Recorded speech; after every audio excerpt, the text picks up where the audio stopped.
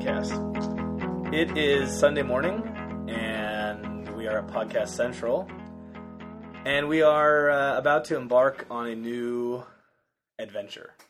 An historic podcast.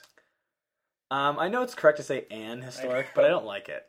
I'm very much opposed to it. It always sounds It wrong. makes me uncomfortable. I know. I I was trying to impress you with my academic. feel like it's not correct. I feel like the N should come before a vowel sound, Right. Which is why you say "an hour." But it's actually proper to say an historic, right? I don't know. I disagree. Yeah. But what do I know? Anyway, our historic event is a transcontinental, Yes. transhemispheric Our first international podcast. podcast. Yes. Our friend and former classmate, Josh Sandberg, currently resides in Prague, which is in what country? Czech Republic. Very nicely done.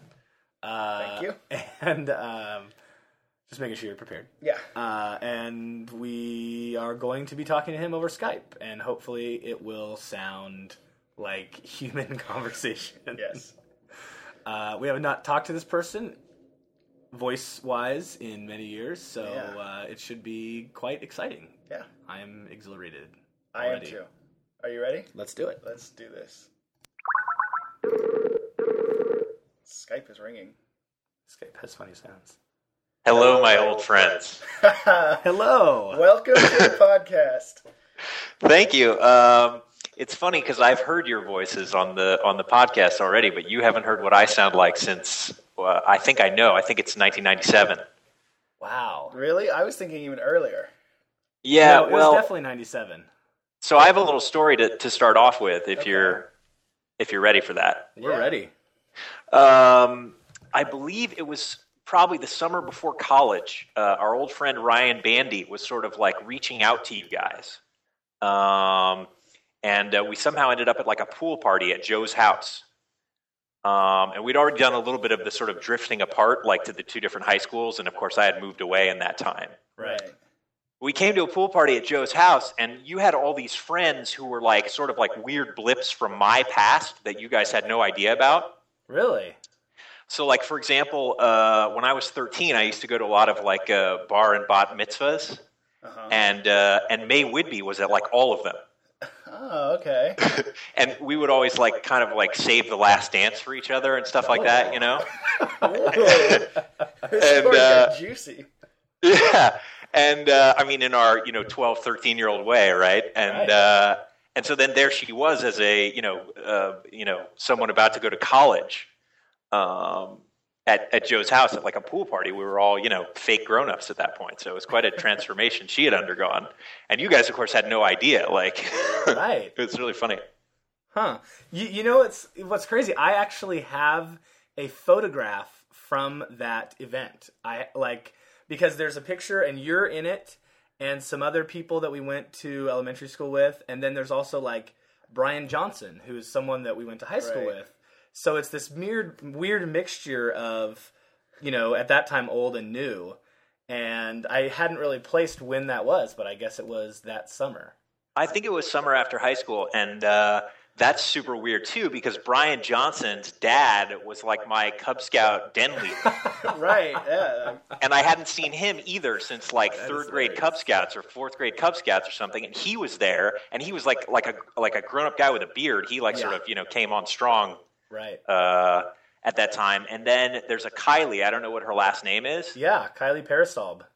And we were in like first or second grade together, and I had like been to her house, and like played with her dolls or whatever, That is like, wild. This is amazing of the small world aspect of Sacramento, I kidding. guess. yeah. Now- So that was a really strange thing, that party.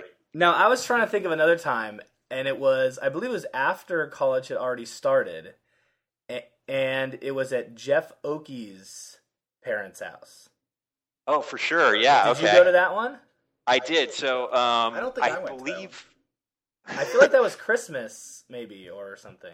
Or was And it so that people same brought summer? like videotapes of us, like in elementary school, and like Mrs. Hurst stopped by and everything, right? Right. Wow. No, I don't remember that at all. And that was the first time that I'd seen a lot of the people from elementary school, and that was probably the same thing with your experience with May, where it's like these people look a lot different from when they were 11 years old. Right.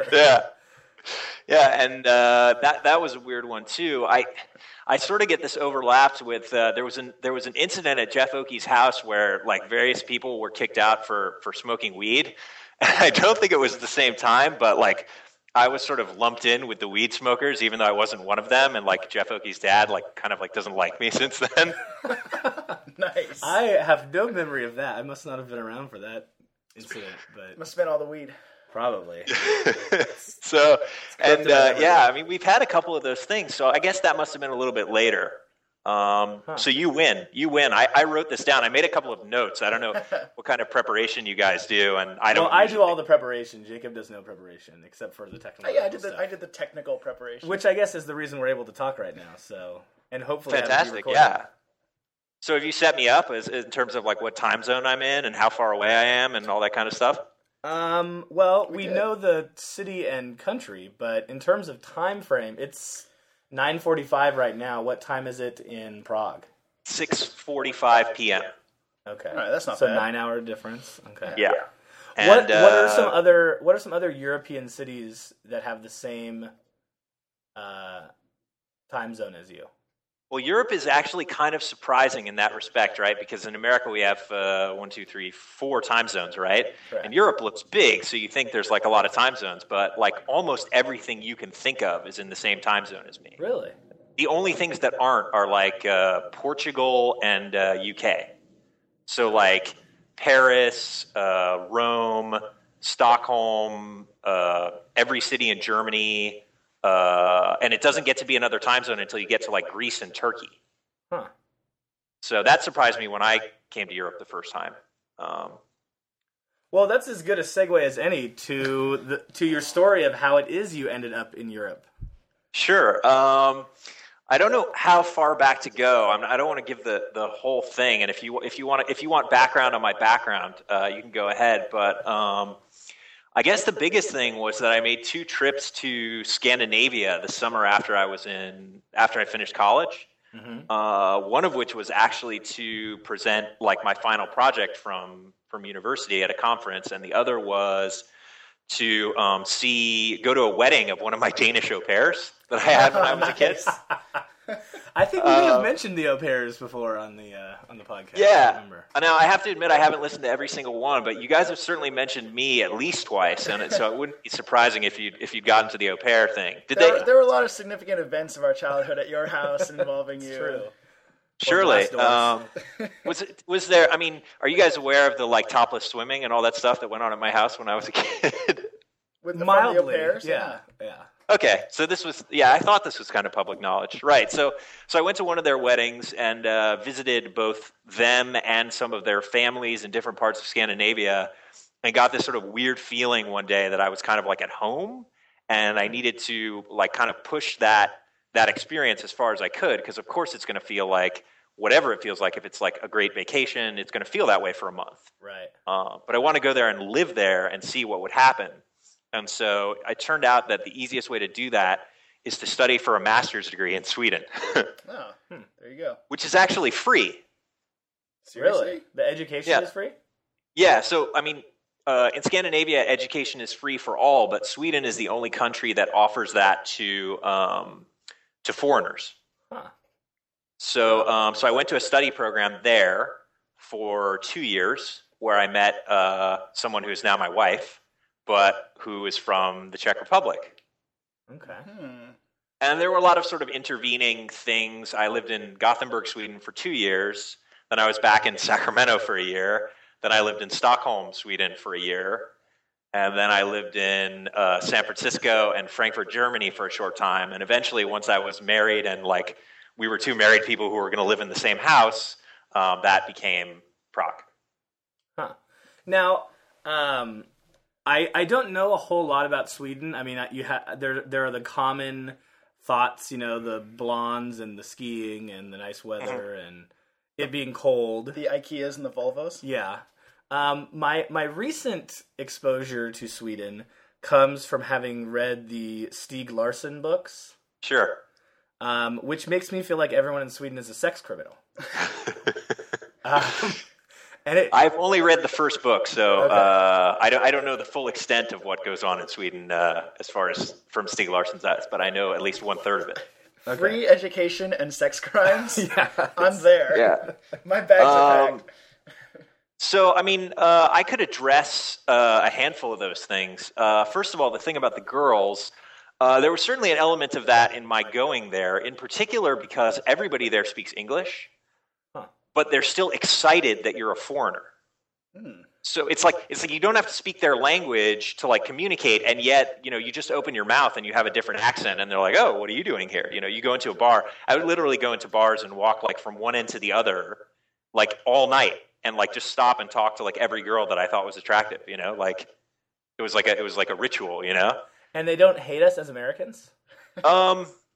Europeans do to differing degrees. I think Swedes like to act like they hate us, but really they're like very much into our pop culture, and so they kind of like us. Okay. Nice. But the important lessons for your listeners are, number one, the wild Swedish girl is not the Swedish girl in Sweden. It's the Swedish girl outside of Sweden. And so, where is that? Where are they found? Greece, Thailand, Australia. Swedish girls go out and travel, and they look the same as they look at home, but they're also very free-spirited. Within Sweden, it's very much like a kind of I can't be too crazy because it wouldn't look right. They need a certain level of averageness. Everybody has to kind of match. So that was a little bit of a drawback, although the foreigner status did overcome that a little bit. Right. And the other lesson is don't learn the language, because I thought that would impress them, and really then I just became just like them, and I wasn't as exciting anymore. You have to keep your differentness or your individuality that makes you special. Right. Have either of you ever been to any Scandinavian countries? I have not. I actually have Norwegian and Swedish roots, but I have not made it over there yet. I highly recommend it. It's a really nice place to visit, and especially if you don't go in the winter. Yeah. Yeah. It's definitely on the list of things to do. And my wife and I haven't been to Europe together yet. We've been separately when we were younger, and we've talked about like Spain and things like that. But Scandinavia is definitely, the beauty of it as well as just the social aspect seems very cool. Yeah, I mean, I didn't want to get super intellectual about it, but in terms of experiencing a very different social system than my own, that was sort of a very interesting and eye-opening experience.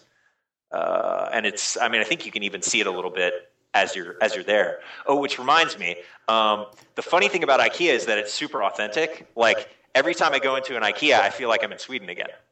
Nice. Really? Yeah, and it's not the furniture. It's like when you sit in the cafe and you eat the Swedish meatballs, and like the way the windows are framed, and the way they kind of have like windows inside the building. Like they separate certain sections with like windows inside the building, and lots of other like little touches. Like I feel like I'm back in Sweden. It's really funny. Huh. Interesting. Sweden must be very crowded on Saturdays. Oh, that's funny. I like that. That's very funny. So now you're in Prague and you live there with your wife, and yes. We've talked to some degree on the podcast about jobs and careers and stuff, and I am a teacher. I teach 6th grade, which is kind of the way I get paid back for all the things I did as a kid. The things we did, yeah. And Jacob is a quote-unquote consultant, and I'm wondering where your job lies in the spectrum of being able to actually know what it is that you do. I listened to this podcast, or at least one, about how nobody these days has like a job title that you could understand without it being explained. Right. And I used to be that guy, and I hope to be that guy again. But right now, my job is really easy to explain because Prague is Prague is sort of a temporary situation, and as a result, I've made certain sacrifices, such as doing something I'm not that interested in. So I'll tell you what I really am, which is right now I'm a computer programmer for the German Stock Exchange, amusingly enough. Huh. But what I was before was a designer and implementer of interactive installations. Okay. So when I heard that podcast that you did, I was thinking about how I still want to be that guy, and how I would be a really good example of someone where you would listen to it and you wouldn't know what it was. Correct. And we have. So so installations of what? So there are these things a lot of times now in children's museums. Occasionally you see them in shopping malls where you have kind of a wall or tabletop or floor that has some kind of screen or projection on it. Right. And it's got like some kind of like graphics or whatever, and you'll walk up to it and sort of wave at it or touch it, and it will kind of like respond to what you're doing. Uh-huh. So it's kind of like a Nintendo Wii without a controller. Okay. Nice. And it's a thing in a public space that you somehow interact with. So, for example, one of the ones I worked on, your shadow sort of appears. It's not your real shadow; it's a projection of your shadow appears in this space, and there's these like words that fall from the top. And wherever they land on your shadow, they don't fall anymore. So you can sort of hold up the words and make like, I don't know, word poetry type thingies. So are you doing both like the computer programming of this and the physical installation of it?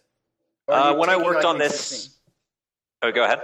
Or is it like an existing software that you then manipulate in your physical installation of it? No, I was basically writing some of the software, and then if I was lucky, I didn't have to do much of the physical installation.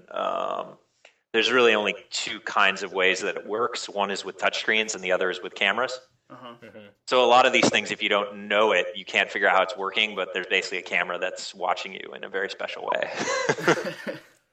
That's awesome. Yeah. Go ahead. I would love to be that guy again. I would love to say that I am that guy, but currently I'm not that guy.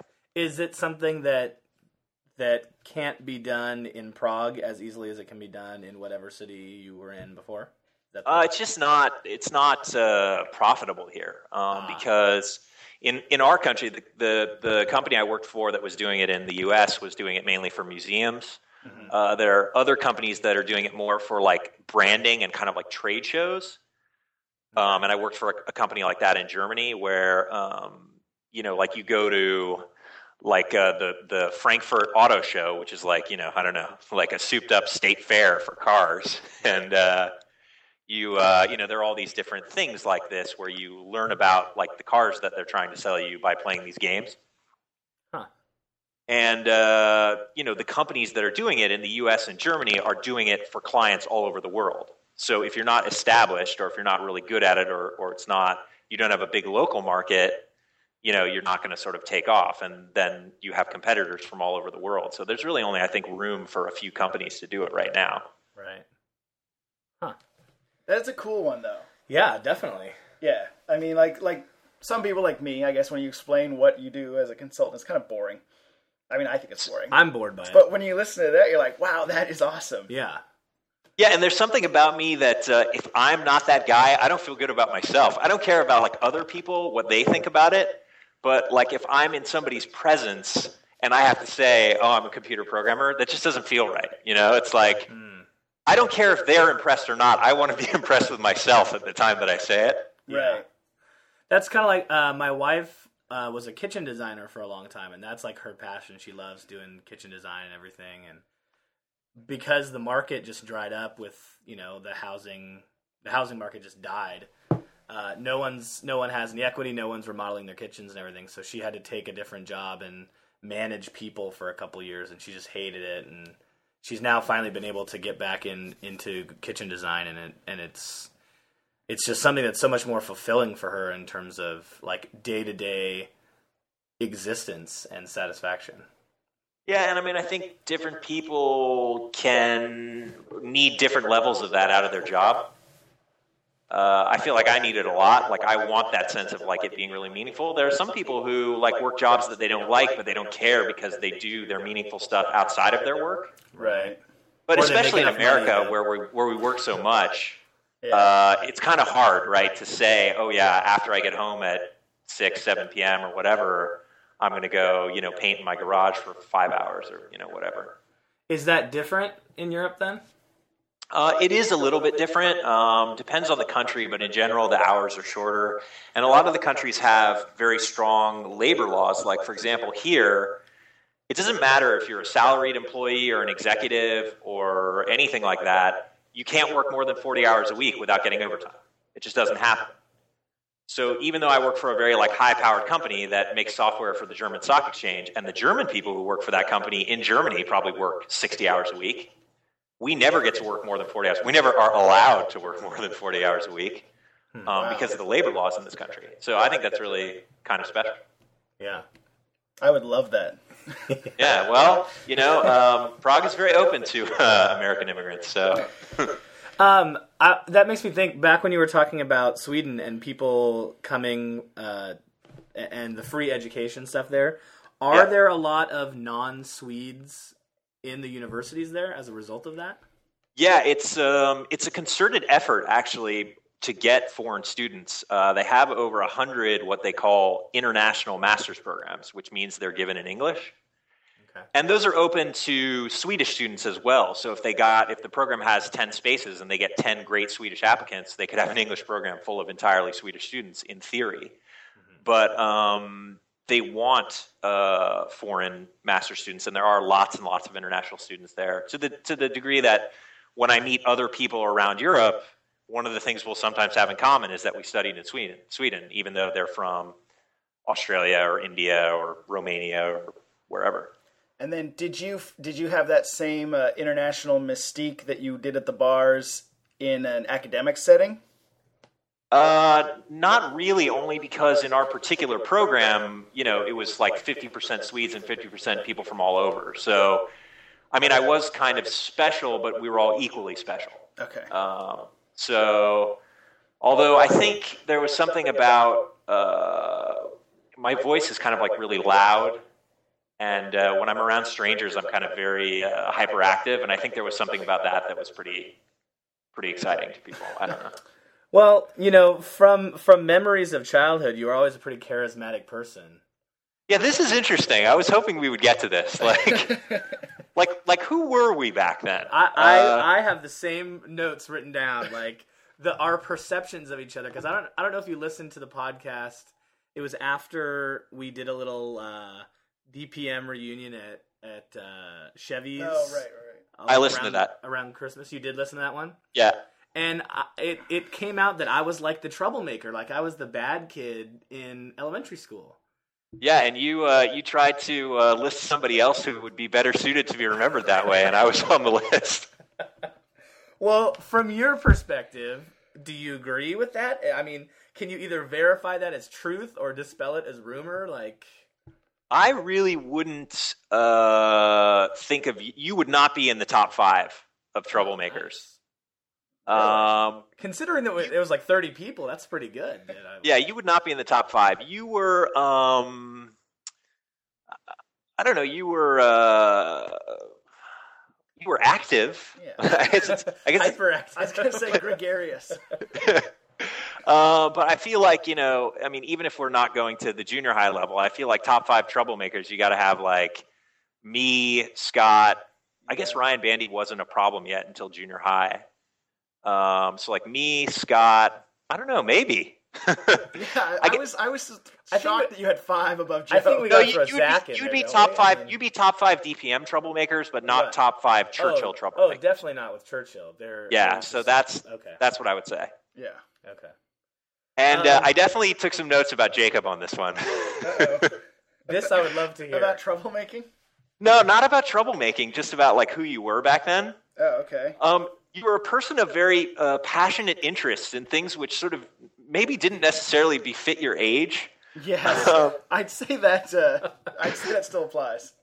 So there was like, I remember you used to like get like every like full color like automobile brochure you could get, but not of like Ferraris and like Porsches, but of like minivans and like station wagons and stuff. You would like call the car companies and get them to send you these things for free, and you would have like this huge collection of them, and it was cool that they would send you free stuff, but you didn't have like anything. Like probably the coolest car you had was like a Toyota Celica. Right. That's true. When you said about the Frankfurt Auto Show, I've heard of that. Because they debut a lot of new cars there, and every year when I was a kid, and actually a couple of times in the last few years, my dad and I would go to the Cal Expo auto show where the local dealers bring out the next year's models, and you basically, get to sit in all the cars and like check them out in this one place. And like when I was a kid, it was really cool. Do they have like the futuristic ones, like the They prototype might have things? a few like on exhibit or something, but it's mostly just like, here's the 2011, Volvos or Right. Camrys or whatever, and and when I was a kid, I used to love that. Huh. Yeah. I also feel that you really, and I don't know if you're even aware of this, but you had amazing diction for a young child. Really? Yeah, you really spoke very precisely and with very perfect pronunciation. Is this And just a memory you have, or do you have some like recording that we made? No. I don't know. Maybe if we went back and looked at the James Bond videos. Yes. That's in the notes too, by the way. The homemade James Bond films that we used to do. Right. But yeah, and I think particularly in those, I think you would play like. Didn't you play? Who's the gadgets guy? Q. Yeah. Didn't you play Q? I think so. Well, that is the Yeah, and so you had to do like the perfect Q diction. But the funny thing about it was it wasn't that far off from like the way you really talked. Nice. Because I'm an old British gentleman. Yeah, and you always were. And then I guess I have some more things about Joe, but like the other thing was, and I don't know if this is dangerous territory, but not that we weren't all doing this, but you did a lot of like people are gay jokes. Indeed, we did. Yeah. And Jacob in particular, and there was a particular incident which I don't know if you guys are aware of. Uh-oh. Where my mom drove us to something, we went to somebody's house together, or we went to a sporting event, or I don't know what it was. And my mom had a friend who, of course, I was unaware at the time, but it turned out he was gay, and he was in the car. Oh, no. And Jacob in particular was just like dropping these really insensitive gayness remarks like all over the place. Not that any of us had any clue that Right. this meant anything or that there were real people Right. like this. Right. And man. my mom, without saying anything about the fact that there had been a gay person in the car, later the next day or something said, you should really talk to your friend Jacob about being very insensitive about gay people. Oh, wow. Maybe you were more of the troublemaker than I was, Jacob. Apparently, I was. At least I was at least the insensitive bigot. I was the hate criminal of the 6th grade. Joe, I got another one for you, which was that, and then I'm really interested to hear about you guys, but Joe was interesting in that he was part of the gang. He wasn't one of the losers, but there was a certain, so, he wasn't like AJ or and I mean no disrespect to these people. They're all my Facebook friends now, but, Right. I think AJ and Ben Wang and Chris White were kind of on the outside. And Joe was never that, but I think among the in crowd, he was the most convenient for some people to kind of try to ostracize from time to time. Yeah. I was like the George Costanza that would get, the butt of the jokes often. Yeah. Yeah, So I somehow remember- you did become a target. I did.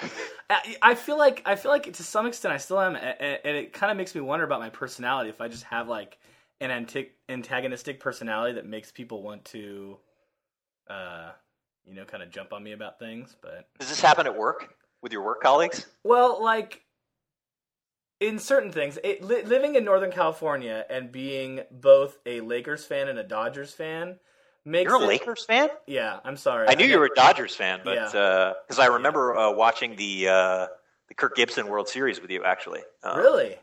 Yeah, I watched the Kirk Gibson game with you. Really? Oh, that's Yeah. a great little addition. Yeah, that's Yeah. a great memory. Anyway, so you're a Lakers fan. Let me. Yeah, I let me see your piss for a Doug second. Christie picture on Skype, and I. No, that's actually Kevin Martin, but Oh, is it's it? hard to Oh, tell I'm at that sorry. size. Yeah. I'm sorry. Anyway, I just get a lot of grief from people about that kind of stuff. So I don't know if that's part of it. That Well, I think your bragging about your teams and then also just your competitive nature makes people, because whenever you post anything on Facebook about the Lakers or Dodgers or something, immediately all these people are commenting, people that I don't know. Right. So obviously your work or some other area friends, they just pounce on it. Like, They do. I think you call attention to yourself through the competitiveness and the sports braggery that when there's any like misstep, people just jump on it and want to rib you about the Giants or something, you know. Yes, it's funny though because like for certain people, like if somebody's a Lakers fan and not really anything else, by the time you get the chance to do that back to them, it's too late.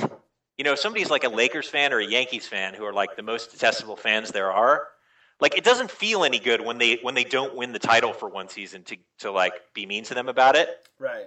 Because like you know it's going to come back around. Yeah. Well, like right now, what's going on with the Giants is, and I have no hatred for the Kings right now, just because they're not really any good.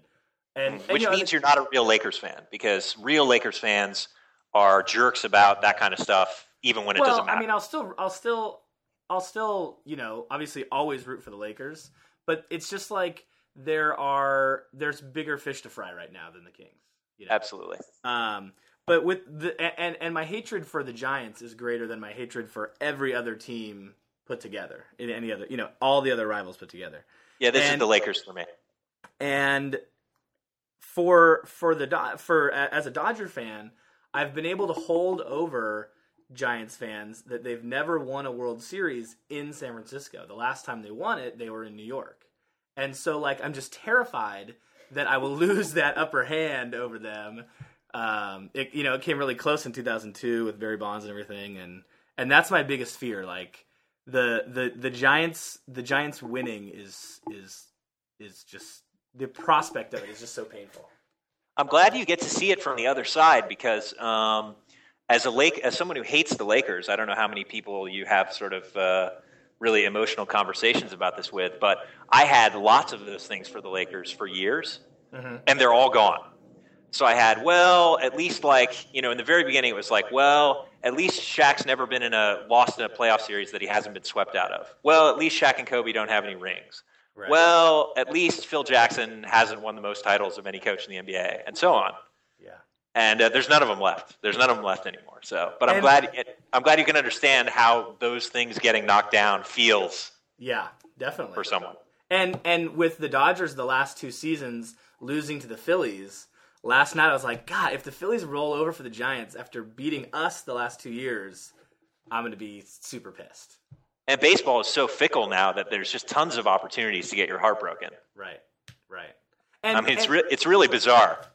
And I understand that, you know, the fact that my basketball team has now won the past 2 years, I really can't complain about anything else. You know, it's like when you win a championship, you have like, I don't know what the span of time is, 5, 8, 10 years, where you can't complain about sports anymore because your team has won it all, you know, and there's so many people whose teams haven't. Right.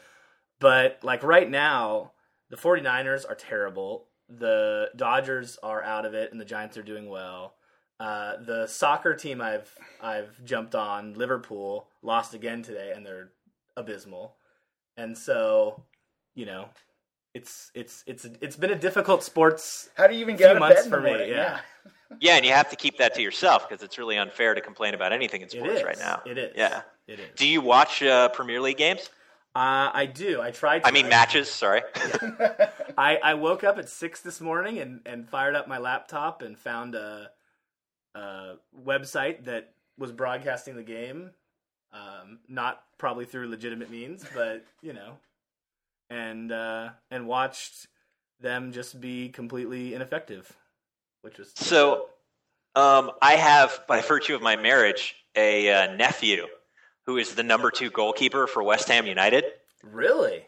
Yeah, and it's really funny because, you know, it's a perfect time to be getting into football, as they call it in my office, where we basically have a league where we play the Pro Evolution Soccer video game, like one game against each other every week, and never do any work.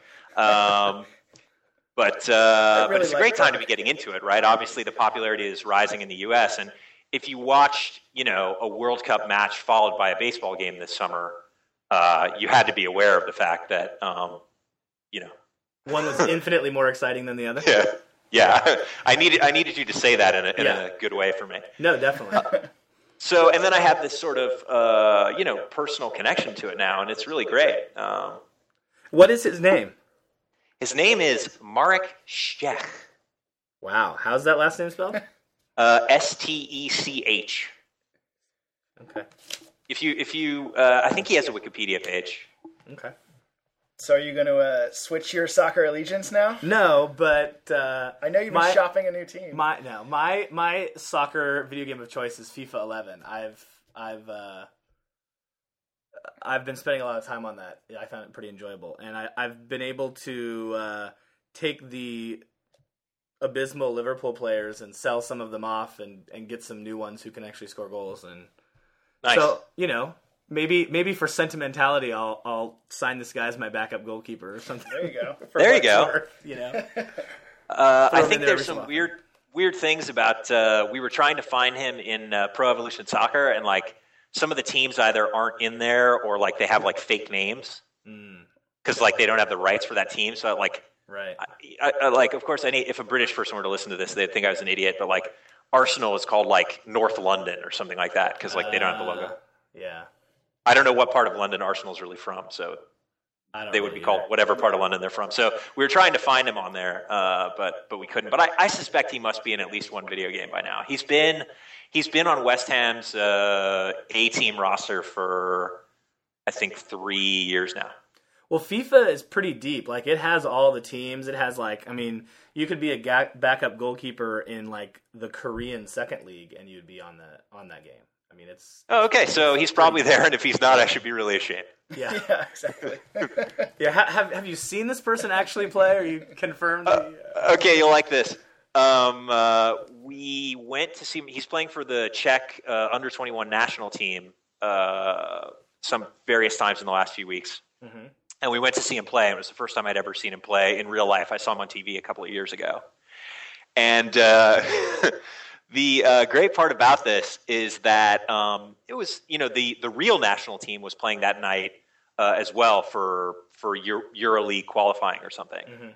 Mm-hmm. What is it? The UEFA Cup qualifying. Okay. He's playing in the under-21 UEFA Cup. But it was a reasonably big deal. It was on national TV and whatever. And so they had me and my wife in the stands, like on the TV broadcast. Really? And it's really funny because, and not to drop a bombshell or anything, but she's pregnant. Oh, And thank you. And so, it's sort of showing us, and I needed a translation for this when I saw it after the fact, but basically the announcer goes, and here's a nice young couple, coming to the soccer match for a date, right? I'm kind of like kissing her on the cheek or something. And then I start rubbing her stomach. And the announcer goes, well, maybe it's not their first date. That's awesome. All of this in Czech. Yeah. That is great. Yeah, the just kind of tongue-in-cheek way that European broadcasters say things is, guy, it's so much better than the hyperbole of American broadcasters for the most part. Just the way they have to over-dramatize everything. And you don't think Joe we'd Budden obviously said- have to save this for a completely separate podcast if we were going to talk about how bad American sports announcers were. Definitely. But Jacob, if you had a comment to drop in there, I'll let you do one. Oh, thank you. Well, I thought that you gave us some feedback as to your memory of us as young people. So I thought I feel like I should give you a little bit of that back as well. Sweet, bring it. Well, first off, I think it's funny that we remember the people who were in the Rapid Learner program or whatever so vividly. Like every single person, every single year, I feel like I remember them and I have specific memories of them. But I don't remember anybody not in our class. Like maybe some people who are a year older than us or younger in Rapid Learner, but like any of the quote-unquote neighborhood kids, I don't remember any of them. Well, we had like no interaction with them. I just think that that's weird. Like coming from a teacher who, the kids do interact with each other and, you're with one class one year and one another year. Yeah, but to not know, to not even like, I don't know anybody's name but that wasn't we in our weren't. group. We were in that track where we were the same 30 kids every year, give or take one or two. Whereas if we were, I think there was probably 3 6th grade classes and we were one, and then I think the other 2 were more intermingled like that. But we were always on that track, being the nerd squad that we were. Don't you think they must And we have... didn't. We didn't join up for like PE or like the school play or anything. Yeah, We there were was always like no integration. They must on have our own. resented us so much, I feel like. Don't you think? We Or- were separate but so unequal. They did, because my sister was in the neighborhood kids, and I keep wanting to say that at trivia whenever, like, that's the thing. Whenever she gets something wrong, I always want to, like, drop a neighborhood you should. comment on her. I forgot that they were the neighborhood kids. Yeah. Right. Yeah. But there was, I mean, they didn't have as many trips. They didn't have as much parent participation. Well, they didn't have a Spanish teacher and a They poetry didn't teacher have and a dance the teacher. extracurricular and, yeah. stuff. Yeah, I mean, there was some significant jealousy. Yeah. I think when she was in 6th grade, their class did a play as well, or maybe a talent show, and there was some sort of Well, they remember probably what they didn't did. do it as well. Right, but they did something that was like thumbing their nose at the rapid learner classes. Like, we can do it too. Yeah, and it was there was some like animosity. I have to feel like the teachers probably had that same animosity. You know, I that, would think so. that, oh, we're just teaching the neighborhood kids instead of the... Because, like, our teachers, when Senor Jimenez came for Spanish, or Mr. John Allen Can came for poetry, like, that was a break for them. Right. And so they got, hours a week of break, whereas the other teachers didn't. Right. They were sort of like in the lounge together, and like our teachers were acting all superior. That would be Yeah, like they have their own table where they talk about highbrow things, and the other people are just talking about low pop culture references or something. Yeah, they never showed that aspect of things on the Wire when they took us inside of inner city education. That's a show I have not yet. I keep hearing so much about it, and I watched the very first episode of the first season, and it just seemed really dense and like full to me that I was like, I'm not ready for this yet. But the one about the fact that there is the season all about education definitely is intriguing to me. Yeah, no, it's a funny thing because, like, I mean, pretty much everybody who loves The Wire basically says that what they love about it is that it's like so real. Mm-hmm. And so I think if you're actually involved in any of the particular areas that they touch on, even if you don't teach inner city kids from Baltimore, it's probably, I wonder if it's like, you're like, oh, please give me a break. If you're like, wow, this is. Well, isn't one of the seasons about like longshoremen or something? Do we really know a lot of longshoremen that say, "Oh yes, this Wire show is really," Yeah, no, I guess not. In not every season will a lot of people have the opportunity. Yeah, that's to what I'm connect to the wondering. reality of it. Yeah, I mean, how do we really know how realistic it is, or like this is how we think it is realistically, Right. or Yeah, Anyway, for sure. I got away from my original purpose, which was to talk about young Josh Sandberg. Yes. You were talking before about how Jacob was very well spoken, and I have to say that you're one of the ones that comes across in that same way too, with your charisma. And the main thing that I'm reminded of is our poetry classes, where you developed your like every week standard poetry lines that by a while into it everyone had memorized, and whenever that would come up, we'd all be saying, and I wish I remembered all of it. I know the last part is like absolutely self-satisfying or something. I know that one. There were a couple lines. I know how that one goes. How's that one go? It was stimulating, unpredictable, and absolutely self-satisfying. Right. The other one was blood dripping on the chainsaw of thought. That's the other one. That's right. That's wow. And here's the I thing. do remember that now that you bring it up. As a 6th grade teacher, if one of my kids wrote blood dripping on the chainsaw of thought, You have to call the sheriff, right? one, I would be really concerned, but two, I would be really impressed because none of my kids, and they have varying degrees of, higher level thinking or creative abilities, none of them could even come close to that. Right. So Wow. Let the flattery begin. Yeah. More stories. That's awesome. the other thing that I remember is obviously one of the big ones was your Oscar nominated performance as Milky White, the cow. I think that'd be a Tony nomination. I guess that would be Tony. You're right. How did that come about? How did you win the role of the cow? Yeah. So you'll like this. In Into the Woods? Well, so remember, it was actually pretty cutthroat for that for that play because that was Mrs. Hurst, and we actually had to both sing and read lines for our. Oh, I remember. I sang "I Believe the Children Are Our Future," and that's why I got the role of the narrator who has no individual singing lines. You think that had something to do with it? I think it might. I think there might be a connection there. Yeah. So I think basically, I mean, it was pretty clear that. There were, 28 parts and 29 kids who needed parts. And oddly enough, I remember I was on like a family vacation in San Diego. And actually, I mean, the whole thing was super weird. We had to sing for the audition. We had to read the lines. And Mrs. Hurst called us at home to tell us what part we got. Wow. Really? Which, as I look back, strikes me as very odd. Yeah. And I wasn't even at home. She called me in San Diego, or maybe I had to call her or something, as a sixth grader. And she said, well, I don't know how she broke it to me, but we're going to have you be Milky White the cow, but you can write your own lines for it or something like that. And have your own inflatable udder. Yeah, right. Because Milky White in the real Into the Woods doesn't say anything, obviously. Right, and it's an inanimate object, right? Right, and right. They carry it around by a handle, actually.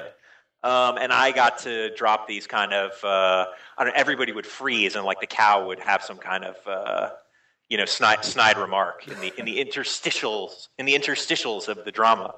So, looking back at it, are you pretty happy that you got that role? Was that the perfect role for you, or do you wish you'd been one of the princes singing Agony? The thing that I don't like about the Milky White experience is that that's a great phrase. A great phrase, right? The Milky White experience. The thing I didn't like about that is I feel like my lines really fell flat. So it was cool that I got to put these weird, funny things in that I wrote, but I actually don't think I really nailed it. So it was kind of perfect for me, but I don't feel the parents sort of went, oh, that's a funny sophisticated kid or something like that, Right, but I wonder if that was part of Mrs. Hurst's decision. Was to humble you a little bit? No. Was it oh, we'll give Josh the part of the cow, or was it well, someone's going to be the cow, and I'm going to let them write their own lines. This kid's clever, and he's not like Jacob and Joe who just go out there and tell gay jokes. so I'm going to give this kid carte blanche to write a couple, funny, snarky cutaway lines that he can throw in because you would be able to do a good job at it. These things happen, I haven't found out anything about this about my elementary school teachers, but sometimes you find out about things that happened in your past that you have a very sort of angry, negative memory of, and in reality, it wasn't at all what you thought. So, that could be. But yeah, the thing I don't like about that one was that I feel like I didn't really nail the lines. Well, here's another kind of silver lining you can take. In terms of peripheral characters, I don't think you had the worst one. I think the worst one has to be Phil. Yeah, as least, Oh Good Friends. As the good friend. With the birds on a stick. At least Josh was on stage and being seen. I think Phil had to wear all black and hold out a fishing pole with fake birds on it. Yeah. Yeah. Now, as a person who is pretty frequently in touch with Phil to this day, I think it's kind of amusing because I remember that he did that on purpose. He didn't try out for a part. Oh, really? So it wasn't like he tried out for a part and he got crap. He didn't want to try out, and he wanted to be, or I don't know if he wanted to be the sound technician or whatever, or the light technician, but he didn't want to be in the play. Oh, interesting. And that still kind of fits.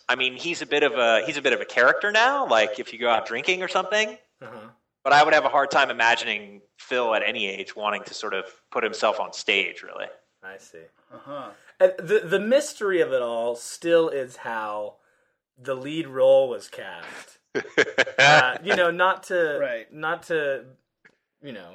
to besmirch any people, but I think one of the most memorable tryout performances was by the eventual lead actor.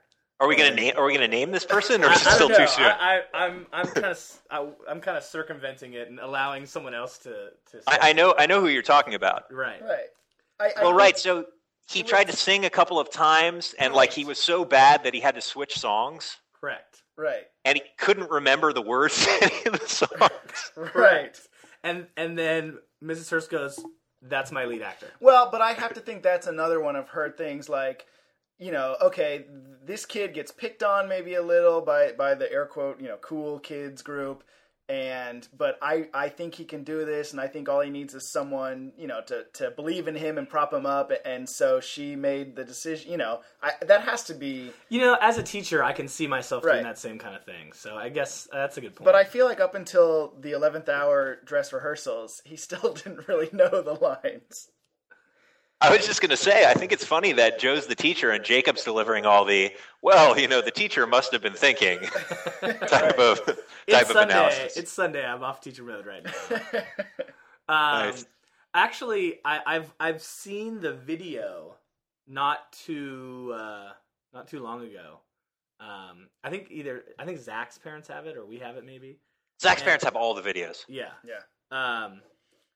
In case you haven't heard on the podcast before, Zach lives across the street from me, by the way. I don't know if you knew that. I didn't hear that. That's very funny. Yeah. Anyway, so we were watching it, and at the very end, like when the play is over and Mrs. Hearst is out there talking to the people, or you know what? Maybe I'm sorry. It was fourth grade. It was Miss Casa. Oh.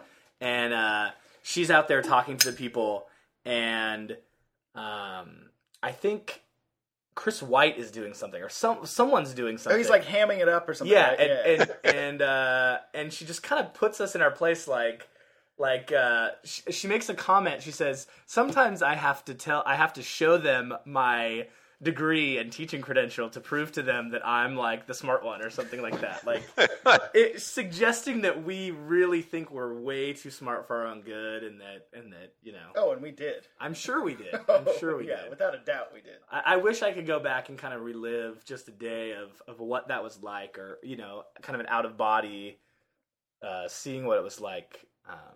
Because you have memories, but you don't remember. You remember being in a play, or you remember something funny someone said, but you don't remember like the day-to-day routines and that Right. kind of aspect. Well, of education. And that's what I was thinking of when Josh is saying he doesn't feel like he nailed his Milky White lines. That maybe looking back, they weren't comedic gold, or the parents didn't really get it. But I'm sure to us, it was like having Jerry Seinfeld have a cameo in your movie or something. I'm sure that we thought it was super funny, probably a little envelope pushing, and like Right. I'm sure that we thought it was the best thing. It was very much like topical material. I think I had a joke about which actually, after the fact, now that I think about it, turned out to be very prescient, because this would have been like very end of the 80s. Yeah, or 90, early, 90, 91, something like that. So there's a crazy old man in the woods, Yeah. and one of the lines is something like, "The woods are full of like crazy old men," or something, and the Milky White line is, "No, just former presidents." Nice. And the president at the time had Alzheimer's. Right. Not that we knew it then, but Right. That's funny. But see, that's the kind of thing, like, would your sixth graders write something like that? Oh, never. Like a semi-political Oh, Saturday Night Live-esque joke? No. But we did. Yeah. Josh did. That's it. It definitely is. It makes me wonder if we were somehow like some. Well, I know the people before us and after us were probably at the same level, so it's not like we were some once in a million, Right. children. But it is fun to look back and think about the things that we did at that age that were so, I don't know, unique and creative, and like John one year for the talent show did a stand-up comedy routine. Right. And we thought he was hilarious. We thought he was absolutely killing, and I'm sure the adults were like, all right, let's get this guy off the stage. Yeah. But in that case, I'm not so sure. I think you you guys know more than I do, obviously, about what he's up to now, but if I look back on it, I think of him as perhaps someone who was kind of, precociously talented in that regard. He still is. I mean, he's kind of bounced around a little bit, but he's mostly in Chicago. And a few years ago, I went to go see him in one of his plays. He was Lobster Boy in the Nice. circus freak themed show Lobster Boy. But yeah, he still is the titular Lobster Boy. He was. But yeah, he's still pretty, Titular sounds so wrong. It does. But yeah, he definitely is still churning out the comic gold. Yeah, I mean, because I remember he did those Odyssey of the Mind sketches or skits or whatever, and I assume he was a big part of writing those. And I was in those competitions, and those adults were wowed by the writing. So, like genuinely. What Odyssey of the Mind memories do you have? Because I did it a couple of different times. I was definitely on a team with Jacob once. Yeah, I think that was our 5th grade award-winning team. Oh yeah. Yeah, the Oliver Mark team. Nothing. Nothing. Which one? What? The main character of our skit was called Oliver Mark because it was so clever because, like the competition was OM. Oh, I see. I don't remember that at all. You guys were too clever for your future adult personas. Right. Probably. I definitely feel like that sometimes. Yeah. Like, well, that's kind of why we started the podcast, is we thought, when we were younger, we were so clever and creative, and now we're just adults that, watch sports and drink and play games and things like that. We're not we don't have an outlet. Right. And so that's kind of how this whole thing started.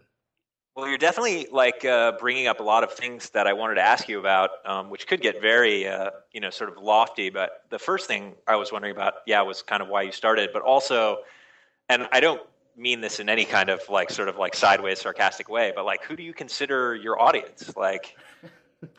Jacob, I really don't. I'm really not being sarcastic. I'm curious. It's true. I mean, I think that Joe said when we first started that our goal was to entertain ourselves and possibly other people. I honestly think that our audience is us. Yeah. We're not doing this expecting there to be some massive audience and for it to someday be a career or anything like that. Though that would be sweet if that happened. If all of a sudden we got 1 million prog listeners or something, and we could do a daily show and we could quit our jobs or something.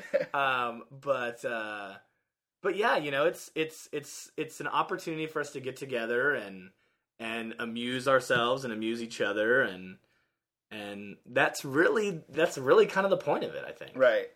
I think there's a level of significance about this kind of endeavor that you guys, I don't know if you've even really thought about it enough, because if you read enough, and not that I read a lot of these, hopefully, but if you read enough sort of spirituality books or self-help books or meditation books or things like that, I think it becomes clear that they're all kind of about the same thing, and it's about doing something like this and taking it seriously.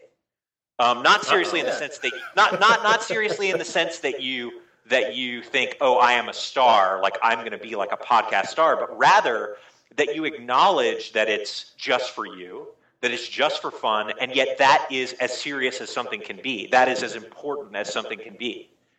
And I don't know if you guys have thought about that, but I've seen that with a lot of the things that I've done in my life is, you do something that's completely ridiculous or completely for fun, and you take it seriously in the sense that because it's mine, it's not important. It's not like, people will study it throughout history, and it's not like they should show it on every channel, but it matters because it matters to me. But that kind of mattering is a big thing. Right, and it's something, I mean, we, like Joe says, I don't do any preparation. I just kind of show up and comment on what he wants to talk about and stuff, but he takes it very seriously in that, and I think we both take it very seriously in that we make an effort. There's been weeks where we're like, oh, we don't have anything to post on this weekend. We better get together and do a quick podcast, or we better do something. I think that it's no different. When I was a kid, my sister and I had a little tape recorder, and we would make little radio shows or something, and record them and then play them back and giggle. And I mean, Joe and I could sit here and just talk to each other or pretend like we were doing something. But I think the actual broadcasting it or putting it on iTunes and telling friends to listen to it or asking friends to listen to it, it makes it's like a hobby that we, it's something to do, and it takes seriously. It gives us a reason to get together, and it gives us that outlet like you were talking about of, producing something. It's definitely not it never feels like an obligation or something that we do begrudgingly. I mean, sometimes there's time when it's I got to get some podcast material together or something. But you know, it's like Jacob said, I think it's the time spent in here recording and kind of, you know, cracking each other up and interacting and doing that is the reason we do it. You know, no matter who listens to it. Right. I mean, obviously, I guess subconsciously part of it is the recording and Jacob adding the music and putting it online and everything. But it's this experience right now of talking to each other and talking to whatever guests we have that is really the reason we do it, or the reason I do it, I would say. And I think outside of this room, the thing that I like looking for is just going through everyday life, looking for those moments that are like, this would be a good story for the podcast, or this would be something I want to talk about on the podcast. Right. Yeah, I think that's great. And I mean, part of the reason I wanted to do it is just because I thought it was really cool that you guys were doing it, and partially in that sort of very high-blown way I was talking about, in that it's, you know, two people that I know from a long time ago who obviously are, you know, doing something, you know, that makes their life fun, and they're doing it like together. I mean, well, that's a weird word, but you know, like you guys are people that I know that were good friends way back then, and you're carrying on your sort of creative interest together. I think that's cool. And, you know, are you someone who listens to podcasts? Like, do you seek out podcasts and listen to them regularly, or? Yeah, so this is a topic that I was really interested to talk about, because I think podcasts are a really funny thing in the sense that intellectually, I think as a consumer, they're the stupidest thing ever. Like, it's really stupid to listen to podcasts. I fundamentally believe this sometimes. As a producer of a podcast, or anyone who creates a podcast in any way, I think it's a fantastic thing. Because I think that thing you talked about distributing it, it's not that you want people to hear it, but it's like, I think it's kind of analogous to this thing that I read recently, which is something like, everybody's an artist. Everybody has like sketches, half-finished sketches in their closet, or like cakes that they baked that they threw away, or whatever. You know, you're a chef, you're a painter, you're a podcaster, whatever. And if you want to feel like you really are that person, get those old recipes out of the closet and like put them on your blog, or get your old sketches out of the closet and finish them. Take those ridiculous conversations that you're having and recording and put them on iTunes or whatever, right? Somehow the act of putting them on display or completing them makes it better for you, regardless of whether anybody listens to it or not. It makes it more fun for you, right, and more meaningful for you. Mm-hmm. And so, like, I think as a person who like makes a podcast, it's like a great technology. Now, all this being said, saying that I think podcasts are stupid, I listen to them all the time. As a matter of fact, it's very hard for me to do anything now without listening to like a podcast or music, like even if I'm like taking the tram to work or something like that. Yeah. And so one of the things that I thought was really, really interesting was I listened to you guys talking to, was it Gabe about Tiger Woods? Oh, yeah. And it was indistinguishable in terms of quality from like Bill Simmons and Rick Riley talking about Tiger Woods. Well, that's quite a compliment. Yeah.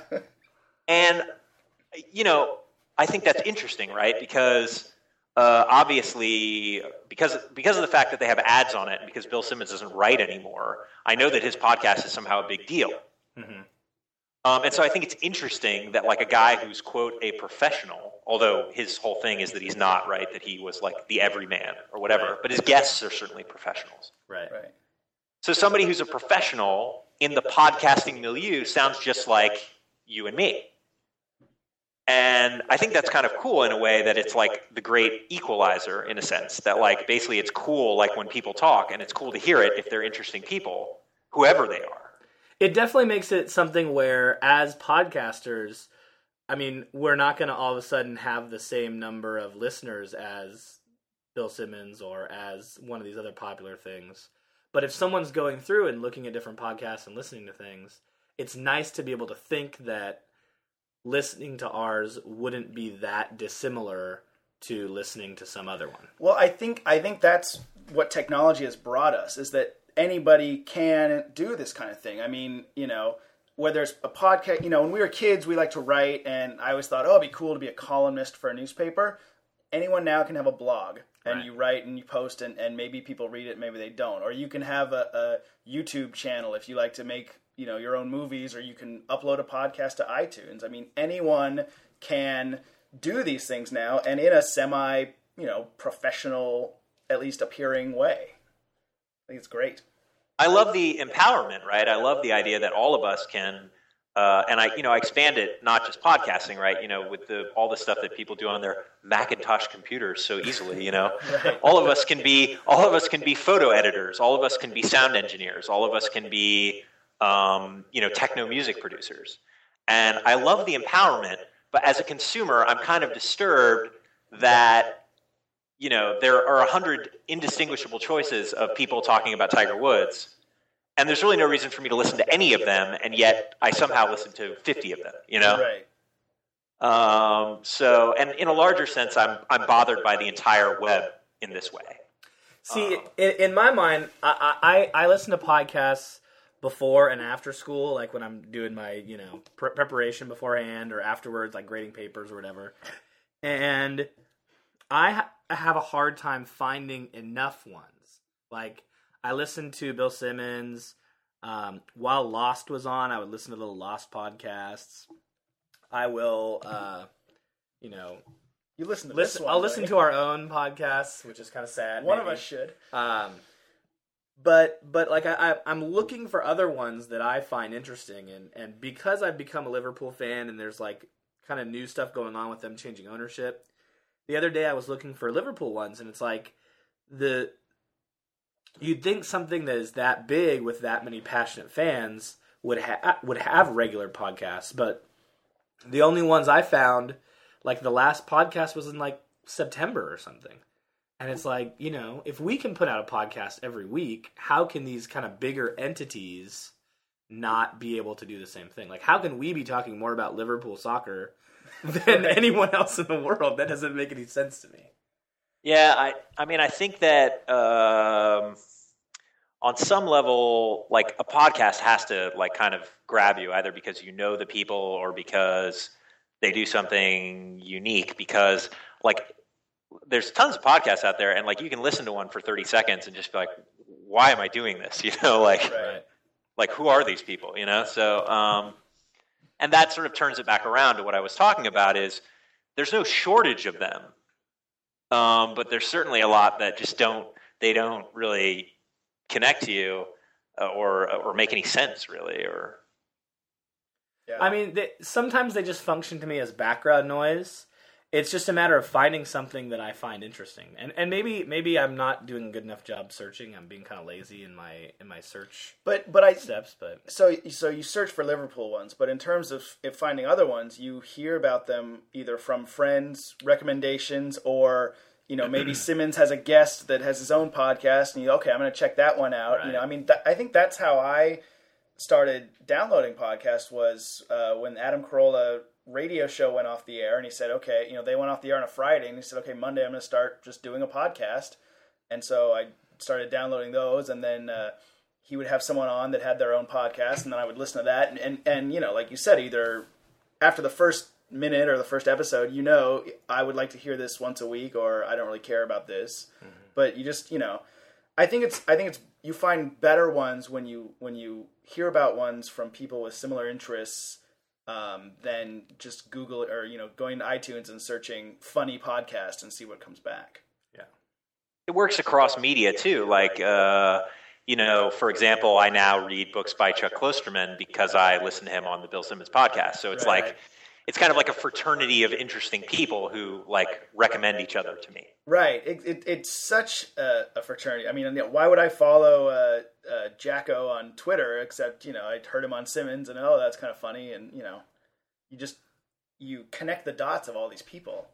I think I wonder if Simmons realizes like that maybe his biggest impact is not necessarily the things that he writes or the things that he says, but like the ways that he turns us on to these other people, Right. And kind of expands from his little small world to everything else. And I think he's running out of juice a little bit. I mean, I think he's become very repetitive himself, but his guests are still great.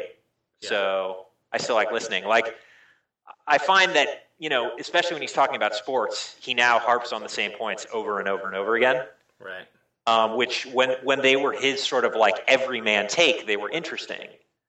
But, he's not a broadcaster, right? So, although I like his podcast, it's probably not exactly what he was built for. Well, and he's not really the everyman anymore. I mean, he has to certainly adapt. not. Right. He can't. He has a wide enough. I mean, just recently the big thing where he kind of leaked the Randy Moss thing. That's such an interesting thing in and of itself, just because it's like, here's this technological world that so many people are connected to, and look what kind of impact this one person can have by just accidentally, quote unquote, doing this thing. That, I mean, is proof maybe more than anything that he is not who he used to be.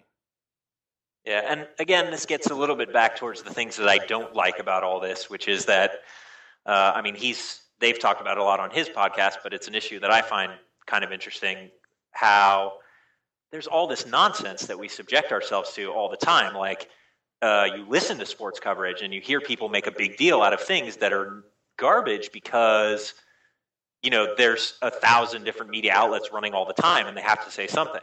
Right. So I hear stuff like, especially like the summer of LeBron. I mean, I heard so many things that were so speculative and so irritating.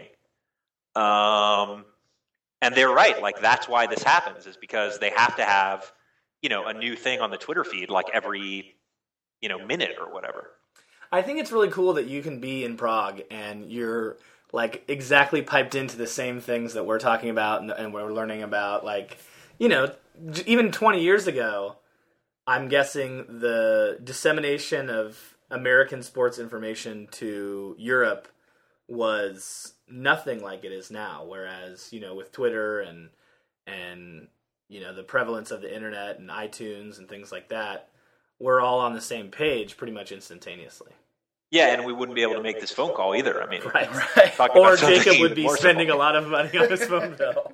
Yeah, and it's interesting too because Skype came around right around the time I went to Sweden. So sort of for the first year I was there, it was almost more like the old days because I had Skype, but a lot of people didn't, and so I didn't really keep in touch with people very much. And now I can just talk to anybody anytime. The time difference is a little weird, but yeah, that is interesting, right? That we're all listening to the same podcasts and we're all watching the same TV shows, because even though when they show Lost on Czech TV, it's in Czech and I can't understand it, I can download it in a legal way and pay for it somehow, or the rights to it, and watch it, like 2 hours after you can. It definitely has to make Europe a more... I mean, I feel like one of the difficult things about living somewhere other than even California would be, making those adjustments. And it definitely seems like with the improvements in technology and the internet and everything that it is a lot easier. Like, even living on the East Coast for me, I feel like I could never live on the East Coast because of the sports difference. Like, I remember in college going to visit friends on the East Coast and waking up in the morning and getting the newspaper to find out the score of the Dodger game, and it just would have a little N next to it for night game, meaning we had to publish the newspaper before the game ended, so we don't know what the score is. Yeah, that's weird. And, when you're like watching NBA Finals games that go to like, 12:30 a.m. and stuff like that, it's very strange on the East Coast. But, I mean, yeah, it definitely kills me that if I want to watch basketball live, it's at, 2 or 3 and 4 or 5 in the morning here. That's a tough one, and I definitely don't watch it very much. But certainly I can, if I don't look at websites and stuff, I can download a high definition replay within 24 hours. Yeah.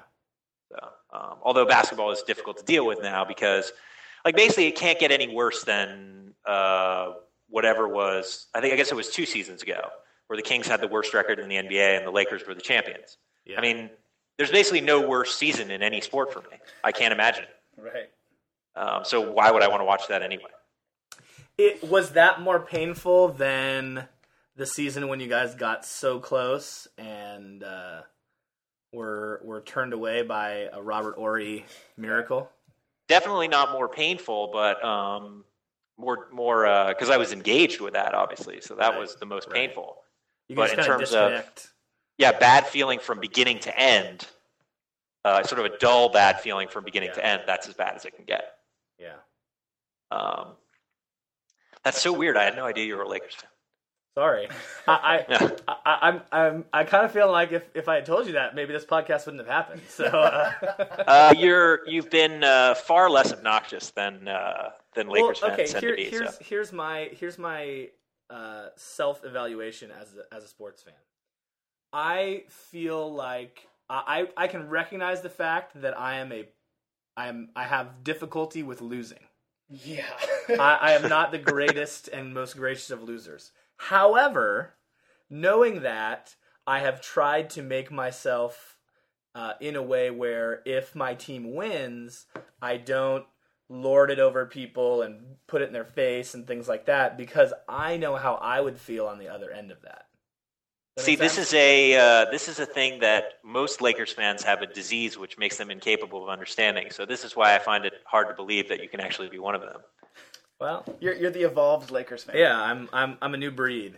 Although, I mean, I became a Laker fan because I was a Magic Johnson fan, and so I have been ever since I could remember basketball. And one of my if you remember in junior high, when I would carpool with Zach and Johnny, currently John is what he goes by, and we would walk over to the park, like down the street, a couple blocks away, and my parents or Zach's parents would park there, and we'd walk through that park and get picked up there just because it's so crazy, like in the Churchill parking lot.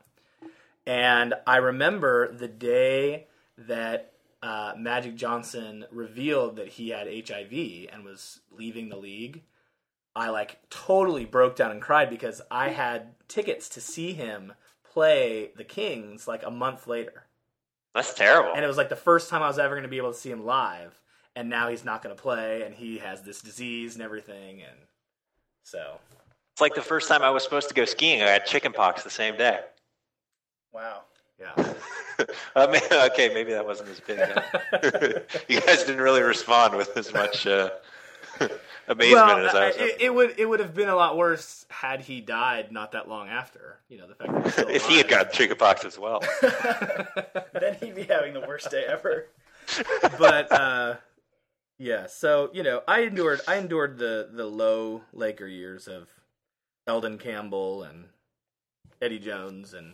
See, I actually really liked because I don't know if you guys remember this because we didn't go to the same high school, but I moved to the Mojave Desert after my first year in high school. I remember my memory is that you moved to Victorville. Is that correct? Correct, exactly correct. So our local team, at least TV wise, was the Lakers and the Clippers, and the first year I was there was the Lakers team with Nick Van Exel, Eddie Jones, and Cedric Ceballos the year he made the All-Star team. Ugh. And I actually really liked that team. Really? And Orlando Woolridge and No. They had Riat and those guys. They had the old guy who they called Buddha. What was his name? James Edwards. Who's very Orlando Woolridge like. Yeah. But anyway, I really liked that team, and basically, for reasons having not much to do with the Lakers in particular, I kind of despise Shaq and Kobe. I despised Shaq prior to his arrival on the Lakers, and I despised Kobe prior to his arrival on the Lakers because of that thing he did where he was too good to play for the team that drafted him. Right. And so, prior to that, is that really what happened? Did he demand to not play for Charlotte? That's exactly what happened. His agent said, "You better trade him because there's no way he's ever playing for you." Huh. Yeah. I guess I've never heard that or thought of it that way. But. Yeah.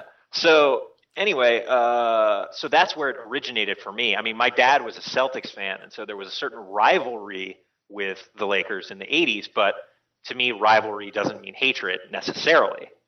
As a matter of fact, I like players who view rivalry as a situation of respect. And another thing that I despise about Shaq and Kobe is that they don't do that. So they were basically the sort of standard bearers of a new breed of player who viewed rivalry as an opportunity to essentially demolish somebody. And if they didn't win, to basically think of every reason why it wasn't really because the other team was better, and not to show them any respect, but to say, oh, we just didn't play the way we're capable of. So this goes very deep. And Clearly. That's a good point, though. I like that. I mean, I could really go on about this for a long time, but so there was that thing about them, and they weren't the only players who were like that, but they were the most visible of a generation of players who were like that, and it was a very strong contrast to the guys that I grew up watching, like Magic Johnson and Larry Bird, and I don't know, the old Karl Malone,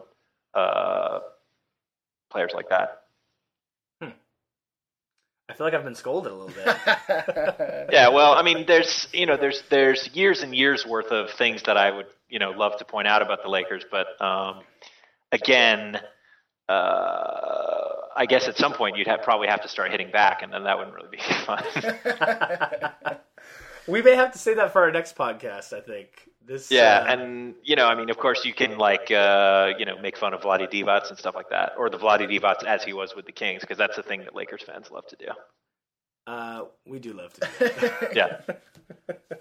Although I do remember, and I would love to have this clip. I don't know how you would search for it on YouTube. I do remember a playoff series between the Lakers and the Kings, or maybe it was a regular season game, where Vlade Divac was playing the Kings, and he was being guarded by Samaki Walker. Mm-hmm. And Samaki Walker basically had his arm out and had it in front of Vlade. And Vlade basically wrapped his arms around Samaki Walker's arm and pulled Samaki Walker's elbow into his face and then reacted as if he had been elbowed in the face. It was fantastic. I mean, he did a lot of those things over the years, but I never saw him, like initiating the contact or faking the contact, but I never saw him like grab another player's body part and use it as a weapon against himself and then react. And by the way, he got the foul call on that. Of course he did. My favorite thing about Vlade still is, and this you're going to hate this because I'm a Laker fan. My favorite thing about Vlade is that's who we traded to get Kobe. Yeah, and there's an interesting element to that historically, right? Because that is a thing which is a great day for Lakers fans. Yeah. And of course, it's interesting because I'm upset about it because of that thing that I talked about Kobe saying, I'm the 13th or 12th pick in the draft or whatever he was, but I'm far too good to play for the Charlotte Hornets. But at the same time, without that move, do the Kings ever become the team that they were? Does Vlade's career path move in anywhere the same way that he becomes the player that he becomes and is potentially available to play for Sacramento and so on? That's a good point. But you can't. I learned a long time ago, you can't do that with anything in basketball, right? You can't say, "Oh, I wish they hadn't have made this move," because inevitably it always 6 degrees of separates to something that you wanted to have. And, right. The butterfly effect. Indeed. One of your favorite. As they call it on your side of the ocean.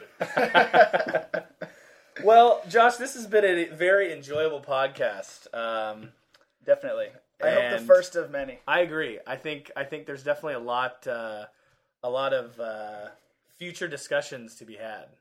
I'm glad to hear that. I mean, I think it would be fun, and there's certainly a lot of. Of course, you didn't finish telling me about how great I was in elementary school. So. Well, we just said we wanted to have you back. I mean, Yeah. Well, our next podcast will be much more flattering, I think. Okay, good. Yeah, because I need to hear some more of that. I will say this: I don't have as many specific memories, just because of the way my brain works or doesn't. But I have this memory of Josh that whatever we were doing when we were in elementary school, you wanted to include Josh because then it was going to be fun and it was going to be like a good time. I mean, I could go to Joe's house and we could play ping pong and that's fine for an afternoon. Make gay jokes at each other all afternoon long. But when you introduced the Josh factor, things just got exponentially more fun and memorable. You're really destroying my entire self-conception at this point. Well, you also, you had access to quote unquote cool things. Like, I remember listening to comedy albums at your house. Sure. I think one of them was Pauly Shore. Definitely. If that rings a bell. Just things like that where where you'd be like, oh, let's listen to this thing, or let's look at this magazine, or whatever it was that. The Joy of Sex book. Yeah, there you go.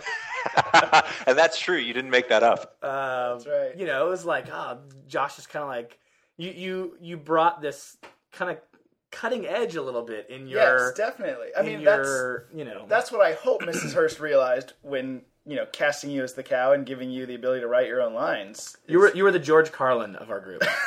And to this day, I bring you access to the psychology and language of faraway countries that you'll Exactly. Yeah. never visited. See? So I'll speak Swedish the next time, okay. Nice. or something like that. You'll lose your American mystique, though, to us. Right, exactly. Like, well, it was kind of fun having you on the last time, but Now you're just one of us. you just aren't really interesting anymore. By the way, we have no idea what you're saying.